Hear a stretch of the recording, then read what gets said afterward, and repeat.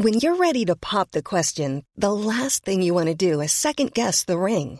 At BlueNile.com, you can design a one-of-a-kind ring with the ease and convenience of shopping online. Choose your diamond and setting. When you find the one, you'll get it delivered right to your door. Go to BlueNile.com and use promo code LISTEN to get $50 off your purchase of $500 or more. That's code LISTEN at BlueNile.com for $50 off your purchase. BlueNile.com, code LISTEN. Hey, it's Danny Pellegrino from Everything Iconic. Ready to upgrade your style game without blowing your budget? Check out Quince. They've got all the good stuff, shirts and polos, activewear, and fine leather goods, all at 50 to 80% less than other high-end brands.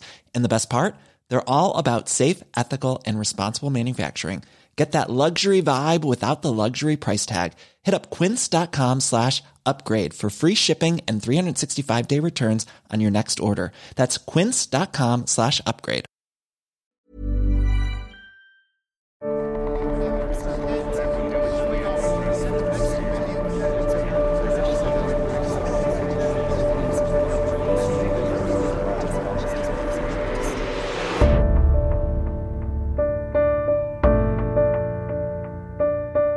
It was just over 2 years ago, in November 2019, when a huge cache of classified Chinese government documents first emerged.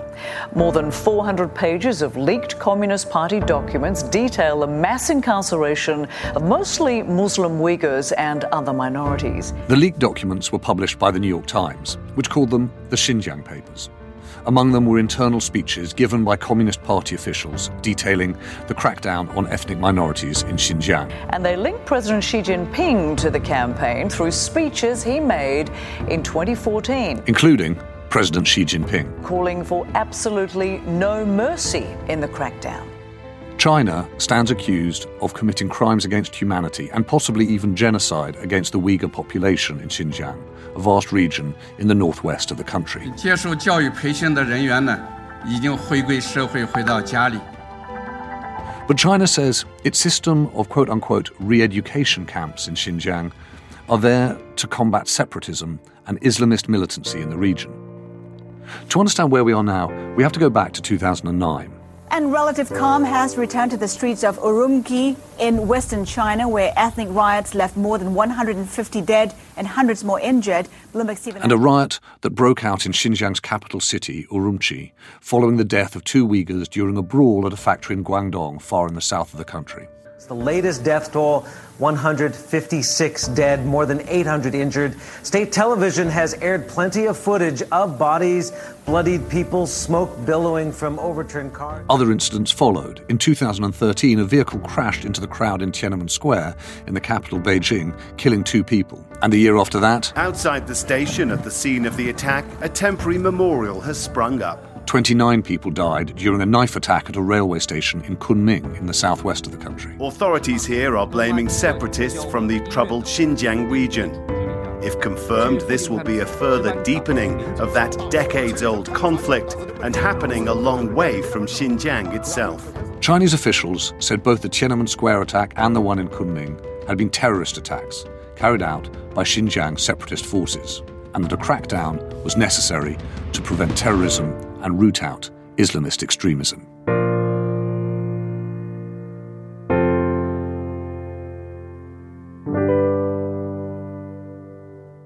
Hello, and welcome to The China Problem, a Think-In with me, James Harding. This series of podcasts is intended, like all our think-ins, all the open news meetings that we hold in our newsroom, to try and get to a better understanding of what to think. It's rooted, honestly, in a certain bewilderment and uncertainty about how to handle China. If you like, I'm trying to revisit the country. I went to Xinjiang in the 1990s. The countryside is sweeping and spectacularly beautiful, and I can still smell the lamb kebabs dusted in spices and smoking over coals in the streets of Urumqi and Kashgar. But in the 2 decades since then, no journalist talks about Xinjiang with quite such a romantic lilt. It's become the most acute example of overweening Chinese state control, Exhibit A of Xi Jinping's authoritarianism and the West's apparent impotence to defend human rights within China's borders. In the past couple of years, more gruelling details have surfaced of the Communist Party's industrial apparatus of control in Xinjiang, amongst them details of mass sterilizations, the eradication of the language and culture, and forced labour. Western voices criticising China's record in Xinjiang province and Hong Kong have grown louder in recent months, but Beijing's narrative hasn't changed. This is not Europe's business, China says. This amounts to interference in China's internal affairs. Beijing compares its policy in Xinjiang to the West's war on terrorism. It surely is as entitled to defend its citizens from acts of terrorism within its borders. This, more than any of the other issues we've discussed in this series, is the sharp end of the China problem.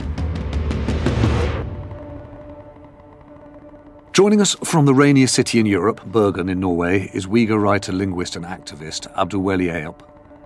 And to provide some insight on human rights, we have Yaqiu Wang, China researcher for Human Rights Watch, and Helena Kennedy. Helena is an international human rights lawyer who runs the Institute of Human Rights for the International Bar Association. She was sanctioned by China for her stance on Hong Kong and Xinjiang, but she says sanctions are not contagious. And Raffaello Pantucci, Senior Associate Fellow at the Royal United Services Institute, RUSI, is dialing in from Singapore. Abdulweli, if I might, I'm going to ask you to start just by telling us your personal story, because I hope that will give us a way of thinking more generally about Beijing and Xinjiang. I can say myself as a model citizen because I grew up in a Chinese officials family. Both parents are government officials. They are teachers.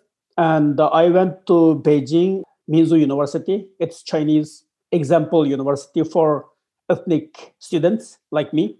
And after that, I worked different 2 Chinese universities, and I studied in the United States. And Abdulweli, can I just ask you, forgive me, did you grow up in Kashgar? Yes. And how old are you? 48. So in your teens and 20s, were things significantly different to the way they've been in the last 10, 15 years? It's significantly different, especially since 1997, we can say that we have golden age, like education and treatment. We have some different treatment, but it's not largely different. Like if you have a good education, if you have a good family background, and you can live with the normal life, you can enjoy the treatment as Han Chinese. So when and how did things change, Abdulweli? It is changed in 1997, and because of the cultural restriction. We have a culture like Meshret culture. Every winter, people gather once a week in different house. But it restricted first in Gulja in 1995. And 2 years restriction resulted with the big demonstration in the Gulja. During the demonstration, people got arrested, and there is a conflict between Uyghur and the Chinese armed forces, and mass arrest happened. And then suddenly we have a different atmosphere, different treatment, and different policy. For example, that education, like Uyghur restricted in higher education, and Uyghur restricted some area, for example, that army and high technology, like air flight. And Abdulweli, how would you describe the conditions for Uyghur people in Xinjiang now? No, it's a nightmare. 100% different. We have never experienced this life before. For example, that my family experienced cultural revolution. Yes, it's cultural revolution, oppression, and this destruction happened. But at that time, it happened to both Uyghur and Han Chinese. So your family now, what's happened to them in Xinjiang? My sister got arrested and sentenced 12 years. And my brother arrested and sentenced 14 years. And my niece, she studied prestigious university in Japan, and she went back to China 2019, and she died in 2020, December 20th, in the concentration camp. I'm so sorry. And when you're talking about your brother and your sister, what were they arrested and convicted for? My brother arrested because of, at the time, I spoke up to the Uyghur students who arrested in Egypt in 2017. Egypt police arrested more than 100 students. At that time, I spoke to the media, and it's retaliation, and my brother got arrested. The second time, after that, my sister arrested, and both of them sentenced in 2019. And where are they held now, Abduweli? Where are they imprisoned? My brother is in Tumshuk city. It's we have industrialized army forces in China. We call it construction army, Bingtan. It's a city that Tumshuk is a city, belongs to that construction army. And my brother is there. And my sister also in another construction army base in Aksu. They are in different 2 cities right now. Abduweli, I'm going to come back to you in a moment, but I want to ask Yaqiu Wang, before I come to Raffaello and to Helena, about how the world responds to this. Yaqiu, when you hear this, how much is Abduweli an exception, or how systematic are you seeing imprisonment, incarceration, and the deaths of Uyghur people in Xinjiang? I don't think it's exceptional at all. This happened to many other families. Abduweli was talking about, he is from a model family, we were intellectuals, we are party members. That's what, the government want us to be. However, no matter how good we were as citizens, how educated we were, how high skilled we are still persecuted for basically being who we are. And this happened. The reason I hear those stories is because, the more educated people, Uyghurs, had more opportunity to live abroad. They are the people who are telling us the stories. I'm sure, this happened to families who are not belong to middle class, or from families that were educated or, economically well off. So, overall, we all know that about 1 million people are in the camps. Those are the people who are in the camps. Then there are people who are under constant surveillance outside of camps. So this is not something unique at all. And Yaqiu, this is probably a very unfair question. Forgive me, I assume you're Han Chinese, right? Yes. Your family. How many people, what do you think is the level of discomfort amongst Han Chinese people in China around what's happening in Xinjiang? Are people looking away, or do they think actually there is a real security threat that's caused by Uyghurs in China? How do friends and family, or your reading of the Chinese media, suggest that Chinese citizens themselves look at what's happening in Xinjiang? Well, I think, first of all, the majority have no idea what's going on. But most people, they don't watch the government's official news because it's boring, right? So they don't know. Among the people who, let's say, follow government propaganda news and who have some interactions with people in Xinjiang, Uyghurs in Xinjiang, it's very, very unfortunate. I think a lot of them do believe there are horrible, terrorism going on. The Uyghurs try to carry out terroristic activities against Han. So I think there were a lot of, misinformation people believe, which has a lot to do with, 2 incidents. The car crash happened in Tiananmen, and then there's the Kunming train station. So that 2 single incidents was amplified through, propaganda media, and people had an impression that a lot of such incidents were going on. We were threatened. There was a genuine threat to the Han population. A lot of people who had that impression of what's going on in Xinjiang. However, working at this job at Human Rights Watch, I receive messages from people in China who tells me, oh my God, I just found out this thing going on in Xinjiang. I can't believe it.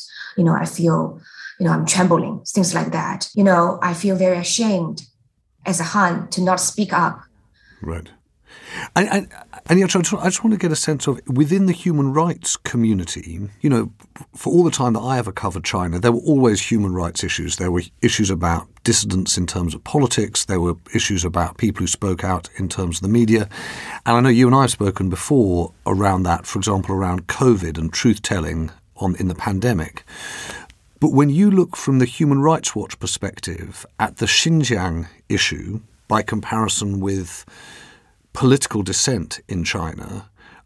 Do you think that you're dealing with just a different scale of problem? Because we haven't used the word genocide, but widely around the world, people are accusing China of perpetrating a genocide.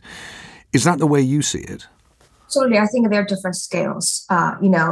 For human rights activists, there's a reason why they are persecuted, because they criticize the government. They want justice. And for Uyghurs and other Turkic Muslims, there's no reason. It's only because of who they are, basically for exist. I mean, that's a complete different scale. Also, for human rights activists, they could be persecuted and their family can be harassed. But, they could go to jail for what they do. But mostly their family are harassed, intimidated. It doesn't amount to their families go to jail as well. In Xinjiang, that's not the case. Your entire family are in the camps. So I want to, as much as possible, please do feel free to weigh in, but I want to bring in Helena and Raffaello if I can. Helena, the question I suppose that I start with here is, well, what do we do? What do you think we from the outside can do? Well, I mean, I just think that a better kind of conversation could be had with the Chinese government. I mean, I may be imagining that, and others tell me that this is a fantasy of mine. But we have our own historic parallels that we can use with them when they say we're dealing with a level of terrorism, because we've also dealt with terrorism. We've also at times where I have to tell you that in my own practice at the bar, I did many of the big Irish cases during the Irish Troubles. And there was a sense felt in the Irish community of the United Kingdom, but particularly in the big cities, there was a sense that they too were being criminalized, that they were suspect, that they were all under scrutiny. And Irish people talked about difficulties in getting certain kinds of jobs. I knew a woman who was had a job as a sort of typist in a police station, and she lost her job because she was Irish, and they decided they didn't want anybody who was Irish in there working and hearing things that she might be passing on to people and so on. And but Helena, just forgive me for interrupting, but there's a really important point there. You think that to make progress with China in terms of Xinjiang, you have to recognize China's fear of terrorist attacks and threats to domestic security. Yeah, I do, because also, I mean, I'm just telling all of you to locate this in something that lets us step into a Chinese mindset around this, which then can spread to the people, you see, which is we're dealing with terrorism here, and amongst the Uyghur, I'm sure there are the occasional people who think, I would like us to become independent and I would like us to be free of the whole Chinese apparatus coming from Beijing. And I'm sure there are people who feel that. We've got people in Scotland who feel pretty much the same way too. And that's where I come from. The reason that I spoke out in Parliament and tried to get an amendment to a trade bill, which said we don't trade with people who might be engaging in what are crimes against humanity and even a potential genocide. The reason why we did that, David Alton and myself, was because I think that you do have to use certain sticks as well as the diplomacy arguments. And we felt that having that as something that we use as an instrument to bring people to the table would be a good thing. I'm going to come back to that in a second, because I'd actually like to have a whole conversation about what are the levers, sticks and carrots. I just want to hear from Raffaello first, just because I want to get everyone's point of view. I think it's really important to get a sense of what's driving it and the way in which that's perceived. And Raffaello, I wonder whether you think that Helena's right, that in order to actually engage in this conversation and to resolve or try and make progress on what's happening in Xinjiang, you have to an extent, accept or see things from that Beijing point of view. I think that's essential. I think that if you're going to try to engage on an issue of fundamental domestic security policy from a Chinese perspective and from a Chinese public perspective as well, to not engage and appreciate that side of the debate, you're never going to get through because you're never going to be able to persuade the government. Any government is ultimately beholden to its people to some degree. And if the people all look in one direction and think in one direction, it's very difficult to completely go against that. So I think to some degree you have to acknowledge and engage with that. I think the bigger problem that the West has at the moment in terms of talking to China about this specific issue is that it's become so entangled with the bigger geopolitical clash that we see between the United States and China in particular, and more broadly the West and China. That means that it's impossible in some ways to engage on any of the specific issues you'd want to around trying to deal with this very thorny domestic problem, because any attempt to do that is seen in this wider light. And so any admission or any give way by the Chinese government will be seen as a sign of weakness to their own people, or an admission of defeat against the West. And what government likes to have to change its domestic policy on a fundamental issue that it sells as national security and people believe is national security as a result of external pressure? So I think until we're able to disentangle that, I think it's going to be almost impossible, frankly, to really get the Chinese to do much, to move very far on a lot of these questions. But I suppose, Raffaello, that my difficulty here is that, as I said at the beginning, I start this conversation about China with a real warmth, a personal love of China and a happy association with people and times in China. And what feels as though has happened to me is that the realities of Xi Jinping's China has crept up on me. And whether that's been around Hong Kong or warmongering around Taiwan or, TikTok and truth, all those things, they're all, I suppose, of a certain kind of China problem that have been historic.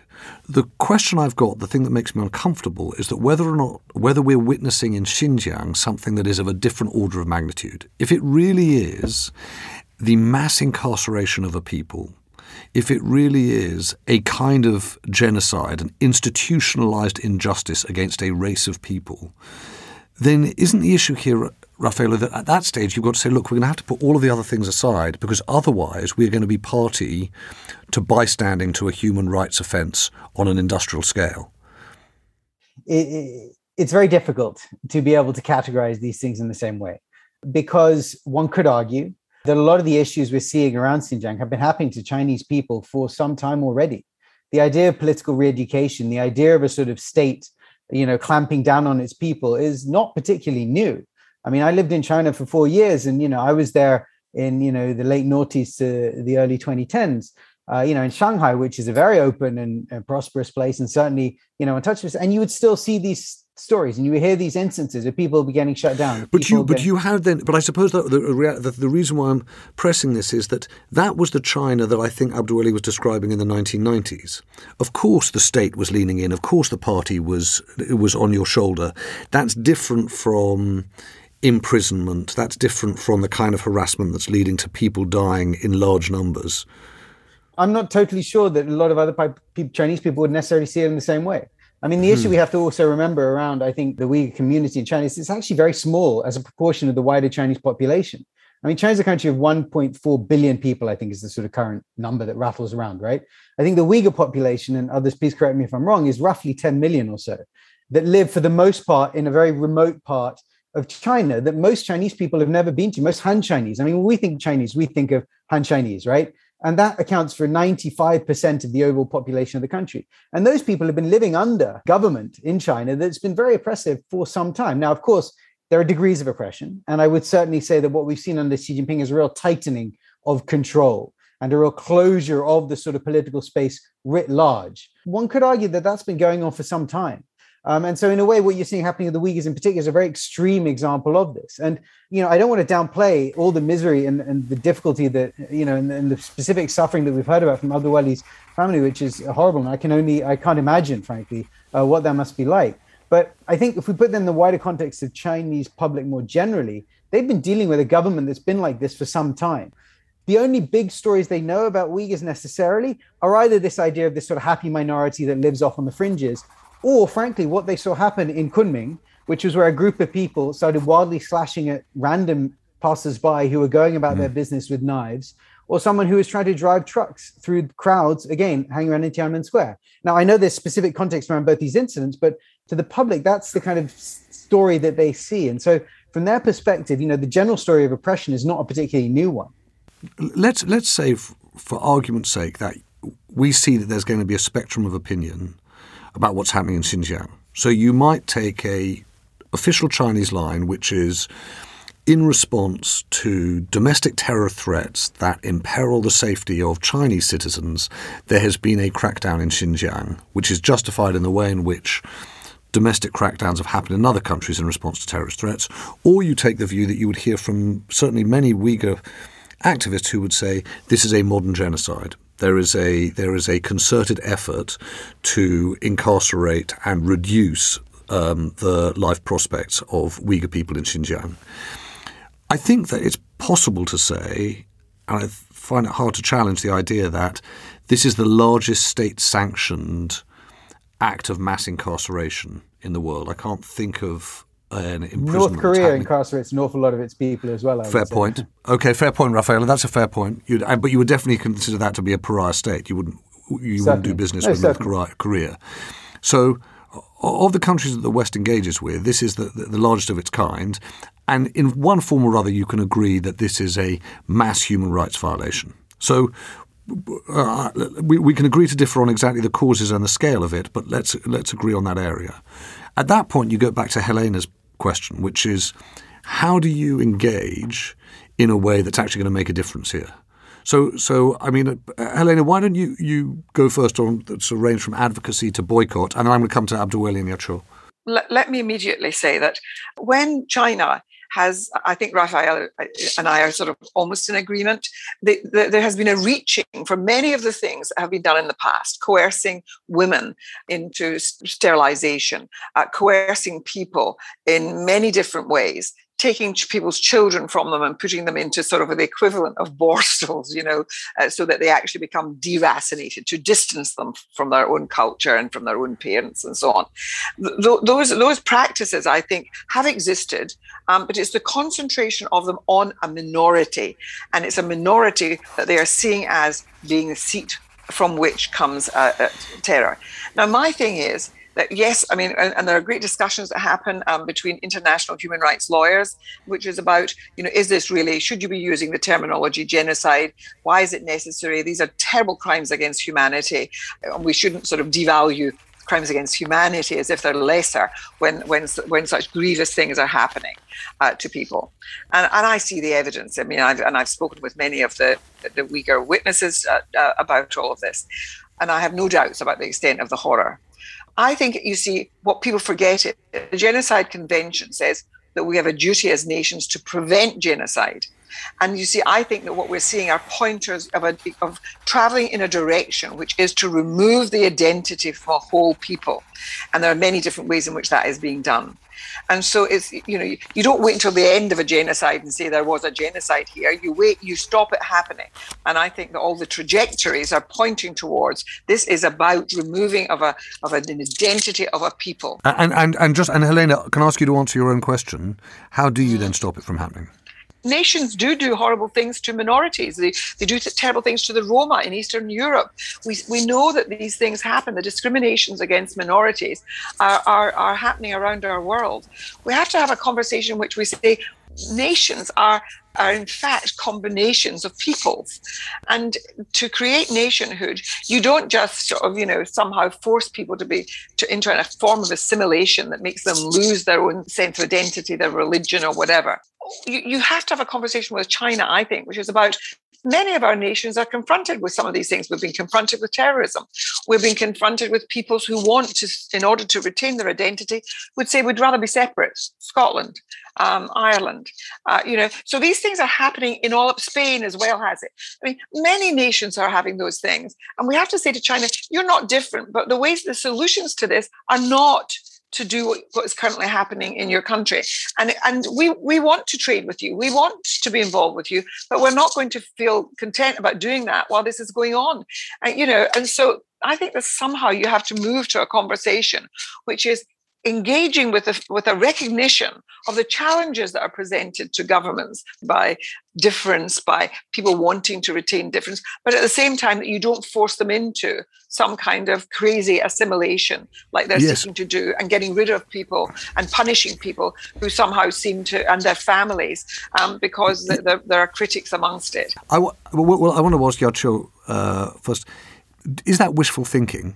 Can China be persuaded to behave differently? Well, I think at this point, it's hard. I don't think China doesn't understand that, other countries have minority issues, right? And different governments are facing similar ethnic issues. I just don't think, they don't understand that. The political system is very closed off. They have established this narrative of organized terrorist activities by the Uyghur and other Turkic Muslims. They can walk back from that narrative. That narrative was so seen in evidence. So I think more realistically, we need to hold China accountable through hard measures. Such as? So there have already been action taken by the US government banning tomatoes and the cotton from the Xinjiang region. And there is a bill right now in Congress that aims to ban all, imports from the Xinjiang region. Those are the things that China cares. There needs to be more needs to be done on the economic side, not just hard material goods. It's also about investments, things that are related to Xinjiang. Mm-hmm. What do you think, Yaqiu, of boycotting the Beijing Winter Olympic Games? Well, Human Rights Watch stand is that athletes have invested or worked so hard to realize their goals and dreams, and by not having an Olympic, for canceling Olympic, it's unfair to them. But I don't think anybody else should engage in the Beijing Olympics, whether it's sponsors, which are the big businesses, or government officials. They should not attend the game, and also international celebrities, dignitaries, they should stay away from the game. I think at this point, to advocate, to relocate the game is unrealistic. So I think all other people except the athletes should stay away. I agree. Can I put, you agree with that, Helena? Can I put, and forgive me, this is going to be a depressing lens through which to look at this. If you are Xi Jinping and you're a student of the Communist Party's rule, and you look at the history of how the party operated in Tibet from 1987, you might well conclude that this works. Yes, there are going to be a certain small minority of people who are going to complain about it around the world, but in the end, the party is going to strengthen its position. The opposition amongst that ethnic community is going to be reduced. It will take a generation, but it works. How realistic do you think is the assessment that Xi Jinping has made? Actually, Xi Jinping is living in Beijing. If he can see, there is a street in Beijing we call Genjiakou. There is a Uyghur district in Genjiakou, and people live there. Started from 1980s, and they have a big neighborhood there. More than 1,000 people are living there and doing business. Xi Jinping should think that this is the model. Maybe we can live in the same city, and that such small group of people can be a window of Uyghur culture, can introduce Uyghur culture to in Chinese mainland. But he didn't do it. He didn't enjoy this different culture inside Beijing. And that Uyghur district demolished in, I think, 2005, demolished the entire district. If you cannot deal with the small group of people living with you, how can you bear with those people, 12 million? So first of all, you have to learn how to live with them. So, and Abdulwali, if the record so far is of a Chinese Communist Party led by Xi Jinping unwilling or unable to live with a minority community in his own city, what does that tell you about the future for the Uyghur people in Xinjiang? What's your view of what the solution to this is? I think it's really hard because already, I can just tell you one example that my sister arrested and her kids are in children's camp. And how can she feel that she can live with the kids, parents never been arrested and never been restricted and never forced to speak a totally different language? And how can she feel to live together and make a friend with them? So that's my question, is whether or not the result of this makes it impossible to go to the world that Helena's describing, which is a world that says, look, we're going to have different identities, different ethnicities, and we're going to live together. That the result of this mass incarceration is the radicalization, the further radicalization of Uyghur people, and it means that the movement for an independent Xinjiang is now going to be strengthened, if anything, by this, that the tensions around Xinjiang are only beginning, they're not closer to ending. Yes, I agree with it. Because of after you incarcerate millions of people, and how can they people live a normal life related to like millions of people arrested and other millions of people related to them? They already influenced with them. And how can they feel safe, and how can they feel like happy with this environment, and how can they live securely in that environment? It's impossible.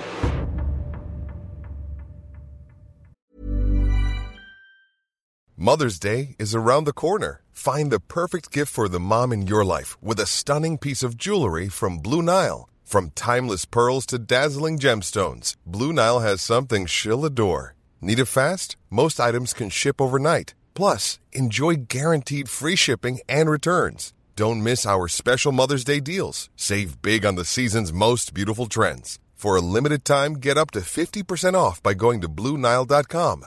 That's BlueNile.com. Hey, I'm Ryan Reynolds. Recently, I asked Mint Mobile's legal team if big wireless companies are allowed to raise prices due to inflation. They said yes. And then when I asked if raising prices technically violates those onerous 2-year contracts, they said, "What the f*** are you talking about, you insane Hollywood ass?" So to recap, we're cutting the price of Mint Unlimited from $30 a month to just $15 a month. Give it a try at mintmobile.com/switch. $45 up front for 3 months plus taxes and fees. Promo rate for new customers for limited time. Unlimited more than 40 gigabytes per month. Slows full terms at mintmobile.com. Even on a budget, quality is non-negotiable. That's why Quince is the place to score high-end essentials at 50 to 80% less than similar brands. Get your hands on buttery soft cashmere sweaters from just $60, Italian leather jackets, and so much more. And the best part about Quince, they exclusively partner with factories committed to safe, ethical, and responsible manufacturing. Elevate your style without the elevated price tag with Quince. Go to quince.com/upgrade for free shipping and 365-day returns. So, Rafaela, what do you say then? What's the advice you give to governments elsewhere in terms of how they engage with China if you begin to think there's going to be a long-term Xinjiang problem here? I mean, I think that I think if we really want to focus on this particular issue, then I think we need to find a way of disentangling it from the broader clash that's going on, because there is no good that is going to come from that in the sense of actually trying to resolve this issue. And I mean resolving that in terms of getting China to change its policies. I think as long as we have this kind of geopolitical clash going on, I think when the West gets up and says, China's doing these atrocious things in Xinjiang, the Chinese can say, well, you would say that, you're against us at the moment, you're fighting us. So whatever, it all gets wrapped up into the same bow. And that gets responded to collectively by the government on the one hand, but also by the public. So I think at the public level in China, there's a sense that whatever the West is saying about China at the moment is seen through this lens of we hate China. China's the big enemy. And so it doesn't even matter how much evidence or whatever else is presented at a certain point. First of all, because frankly, it won't, a lot of information doesn't get into China. The censors are quite effective. But second, because people will say, well, they would say that the West is fighting us. The West is building alliances in the Indo-Pacific to attack us from the seas. They're strengthening their relations with Taiwan to create a war there. They're fighting us here. That's the general narrative. And so within that context, whatever is said about China is seen through that lens.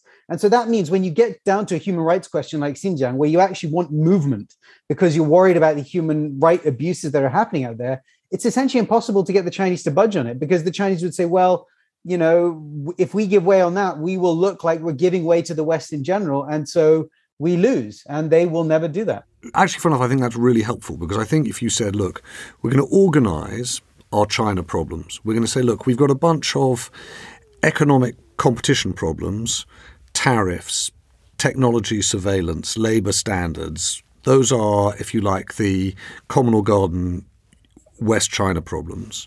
Then you've got what people now talk about as the existential problems, climate, COVID, the pandemic. And then you have, it seems to me, the most difficult set of problems, which are problems that relate to, if you're Chinese, national interest, domestic issues, or if you're Western, issues of human rights and values. So those three seem to me to be Taiwan, Hong Kong, and Xinjiang. And Xinjiang, of all of them, seems to me to be the most difficult because there's no external agency. So if you just focus on Xinjiang, what is the way that you disentangle it from all those other issues and find a forum that enables you to have a meaningful conversation directed specifically at the Xinjiang issue?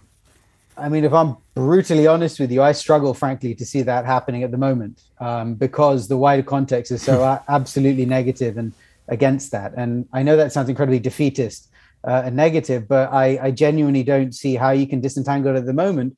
And so until the tenor of the conversation between the West and China has been brought down, I struggle to see any way of actually getting meaningful discussion going on this. I would say people have tried. You know, this is not, people have been trying this for some time. What's happening in Xinjiang has been happening for some time. And, you know, as Abdulwali pointed out, it goes back to 1997. And admittedly, between 97 and 2009, really, there was no outside engagement on it. But 2009, it really did start to come to everyone's attention. And then if you look for, you know, what we've seen over the past few years, it has been there, and people have been aware of the fact that this has sort of been happening since, 2016, 2017. And there have been attempts by Western governments to engage with China, in fact, through exactly the lens that Baroness Kennedy was talking about. You know, this idea of engaging with the Chinese on this, saying, you have got a terrorist problem, we have a terrorist problem too. Actually, if you look at some of the, groups like Al-Qaeda, there are Uyghur people who have joined with the group and fought with them. So there is a connection there. And they have tried to engage with them through that lens. And the problem is that the Chinese have said, yes, okay, but that's how you deal with it. We're going to deal with it in our particular way, which is even more extreme than the way that the West does it. And they say, well, this is our way of fixing our internal problems. And, I think the other issue we have, which is a real problem around trying to disentangle this, is that, we sitting in the West look at it through this lens.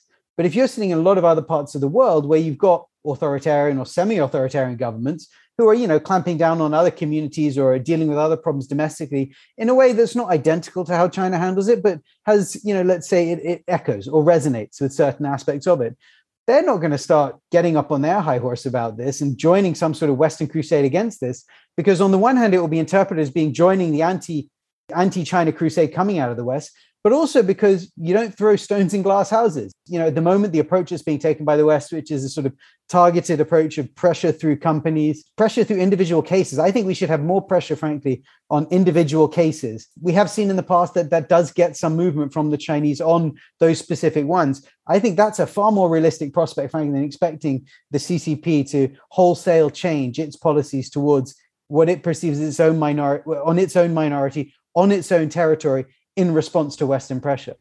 Raffaella, thank you. I want to ask Helena and Yacho a question then in the light of this. A lot of people, Yacho, you're a human rights campaigner. Helena, you're a human rights lawyer. And the reality is, people like me, we admire you. We think, gosh, that's an amazing thing to do with your life.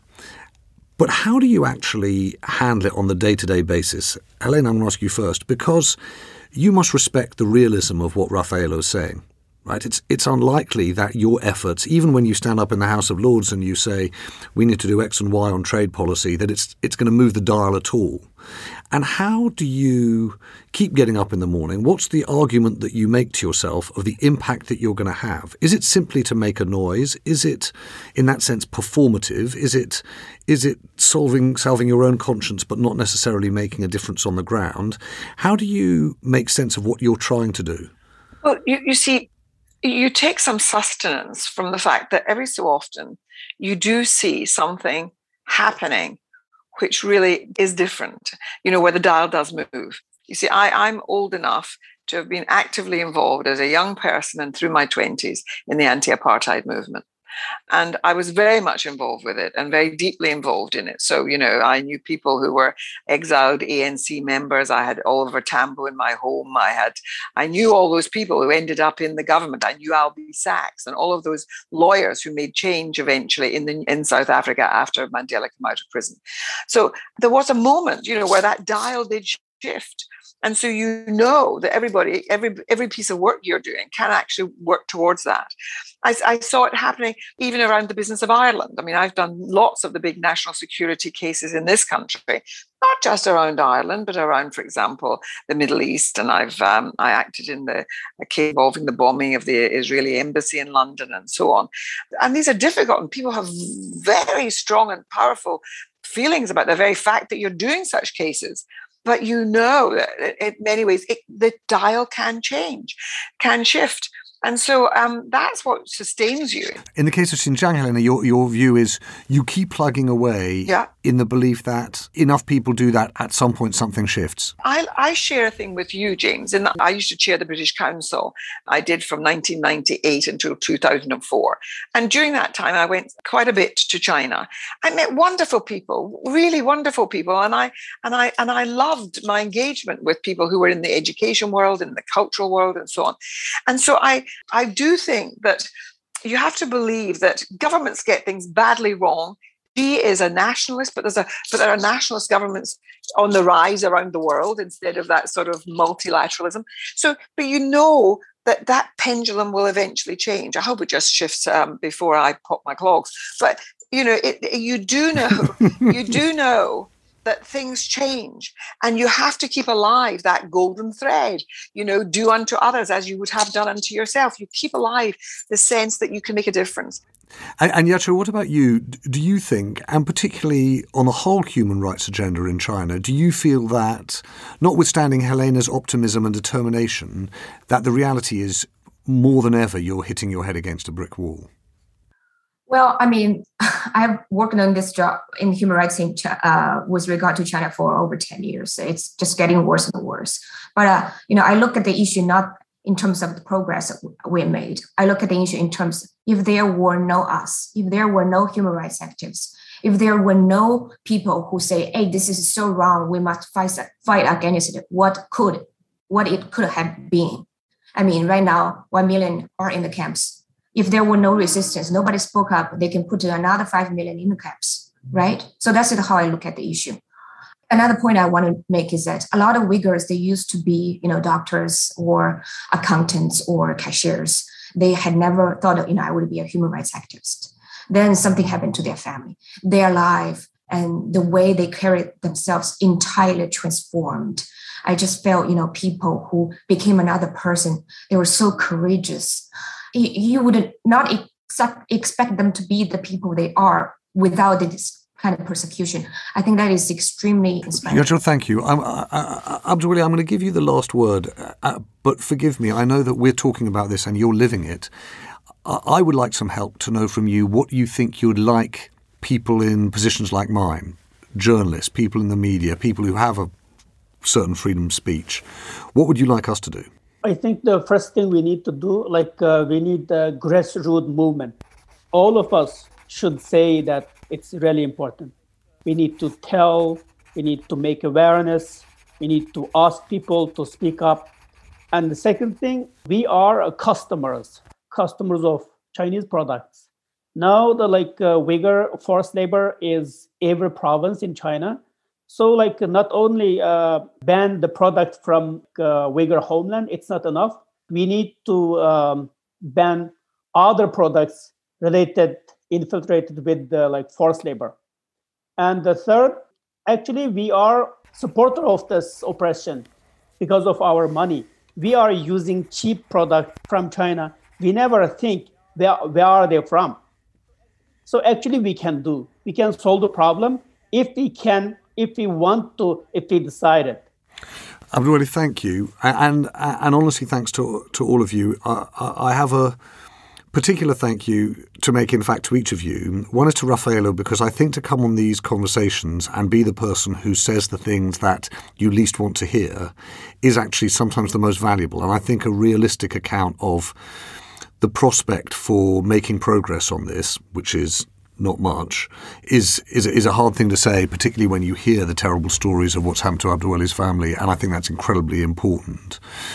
I do think that, Yacho, your point, which is if there's no Human Rights Watch, if there's no one making the the case, if they're not people like you, Helena, getting up and speaking on this, the risks of things moving further and faster are much, much greater. It's very interesting, Abdulwali, about your point around grassroots movements, i.e. in activism, consumer boycotts, how you do those in a way that they don't damage the people who are already most affected by what's happening in Xinjiang. And the support, I wrote down as you were speaking, supply chain politics. How do we understand the whole connectivity of this, I think, is really interesting.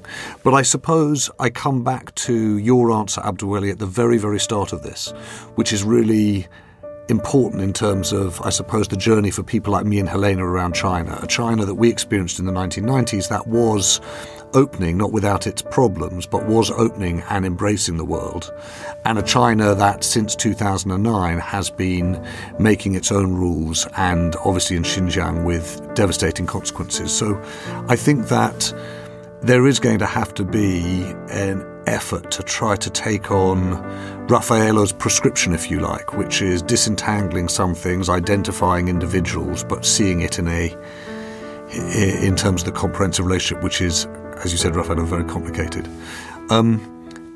Thank you for helping me. I hope, even though these things do move around, I hope you realise that actually in talking this through, I do come to a kind of clearer understanding of what to think. So, Helena, thank you for your time. Yacho, you too. Abdulwali as well. I hope that it eventually stops raining in Bergen. And Raffaello, very nice to meet you in this conversation. I hope we'll get to talk again.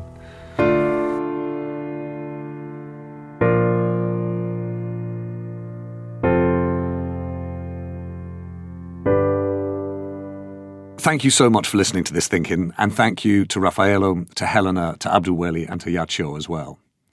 This is the last of our 6 Thinkings on the China problem. And as I say that, I realise how silly this whole undertaking is. China, a country of 1.4 billion people themselves that have countless connections with each other and around the world. How can you try to draw threads of sense from a place, people, and culture of such scale?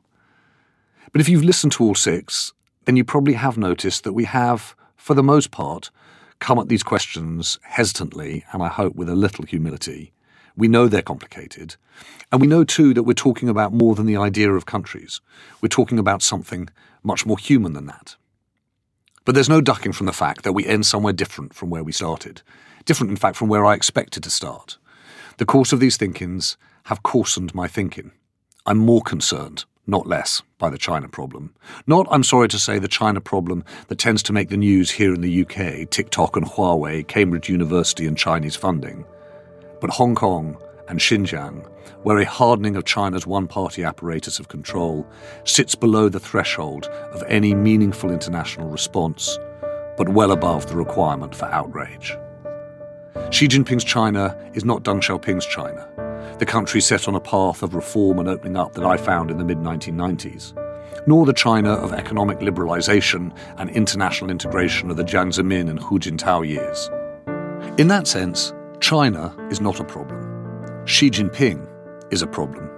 And the challenge for the West is to choose its fights with China, not to choose to fight China on everything from technology, academic exchange, and a whole range of other issues. In fact, if climate change and biodiversity, global vaccine distribution, and global trade are to work, that's only going to happen with China at the table. A G2 of the US and China is, in some form or another, going to happen. Which, of course, means that it's even more important to be clear about the fights that the West does choose. Above all, the fight to defend human rights from Xinjiang to Hong Kong, to stand up to a new and ratcheting authoritarianism. This was the last of our thinkings on China. Even if you take a different view, and many people will, I hope that listening to competing opinions has helped you come to a clearer sense of what you think. At Tortoise, this is how we try to make sense of the complicated and fast-moving world we're in. And if you want to help us to do just that, then please do join us. Please become a member of our newsroom and take part in the debate that shapes our journalism. Because we're not only a slow newsroom, we're an open one. We want to hear what you think. You can become a member by going to tortoisemedia.com/friend, and then you can use my code, James50. It's all one word, James, and then the number 50, and you get 50% off. You'll get access to all of our journalism, all of our podcasts, and you'll be able to come to our live think-ins. And that's where we certainly try, to make sense of the news every day. This episode was produced by Morgan Childs, Klitsia Sala and Katie Gunning. My huge thanks to them. Tom Kinsella wrote the original music. Thinking with James Harding is a podcast from Tortoise Studios, which is run by Kerry Thomas and Basha Cummings.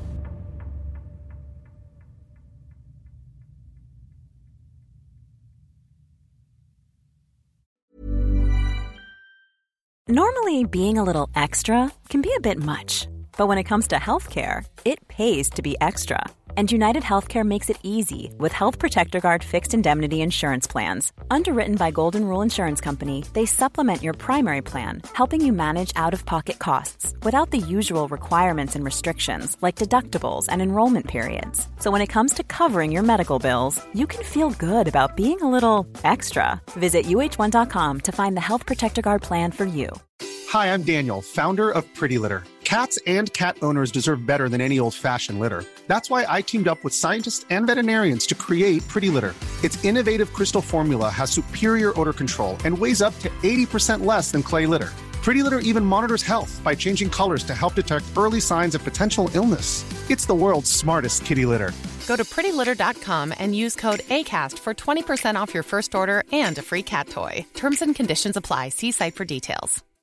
When you make decisions for your company, you look for the no-brainers. And if you have a lot of mailing to do, Stamps.com is the ultimate no-brainer. It streamlines your processes to make your business more efficient, which makes you less busy. Mail checks, invoices, legal documents, and everything you need to keep your business running with Stamps.com. Seamlessly connect with every major marketplace and shopping cart. Schedule package pickups and see your cheapest and fastest shipping options from different carriers, with rates up to 89% off USPS and UPS rates. And with the Stamps.com mobile app, you can take care of mailing and shipping wherever you are. Make the same no-brainer decision as over 1 million other businesses with Stamps.com. Sign up with code PROGRAM for a 4-week trial, plus free postage and a free digital scale. No long-term commitments or contracts. That's Stamps.com. Code PROGRAM.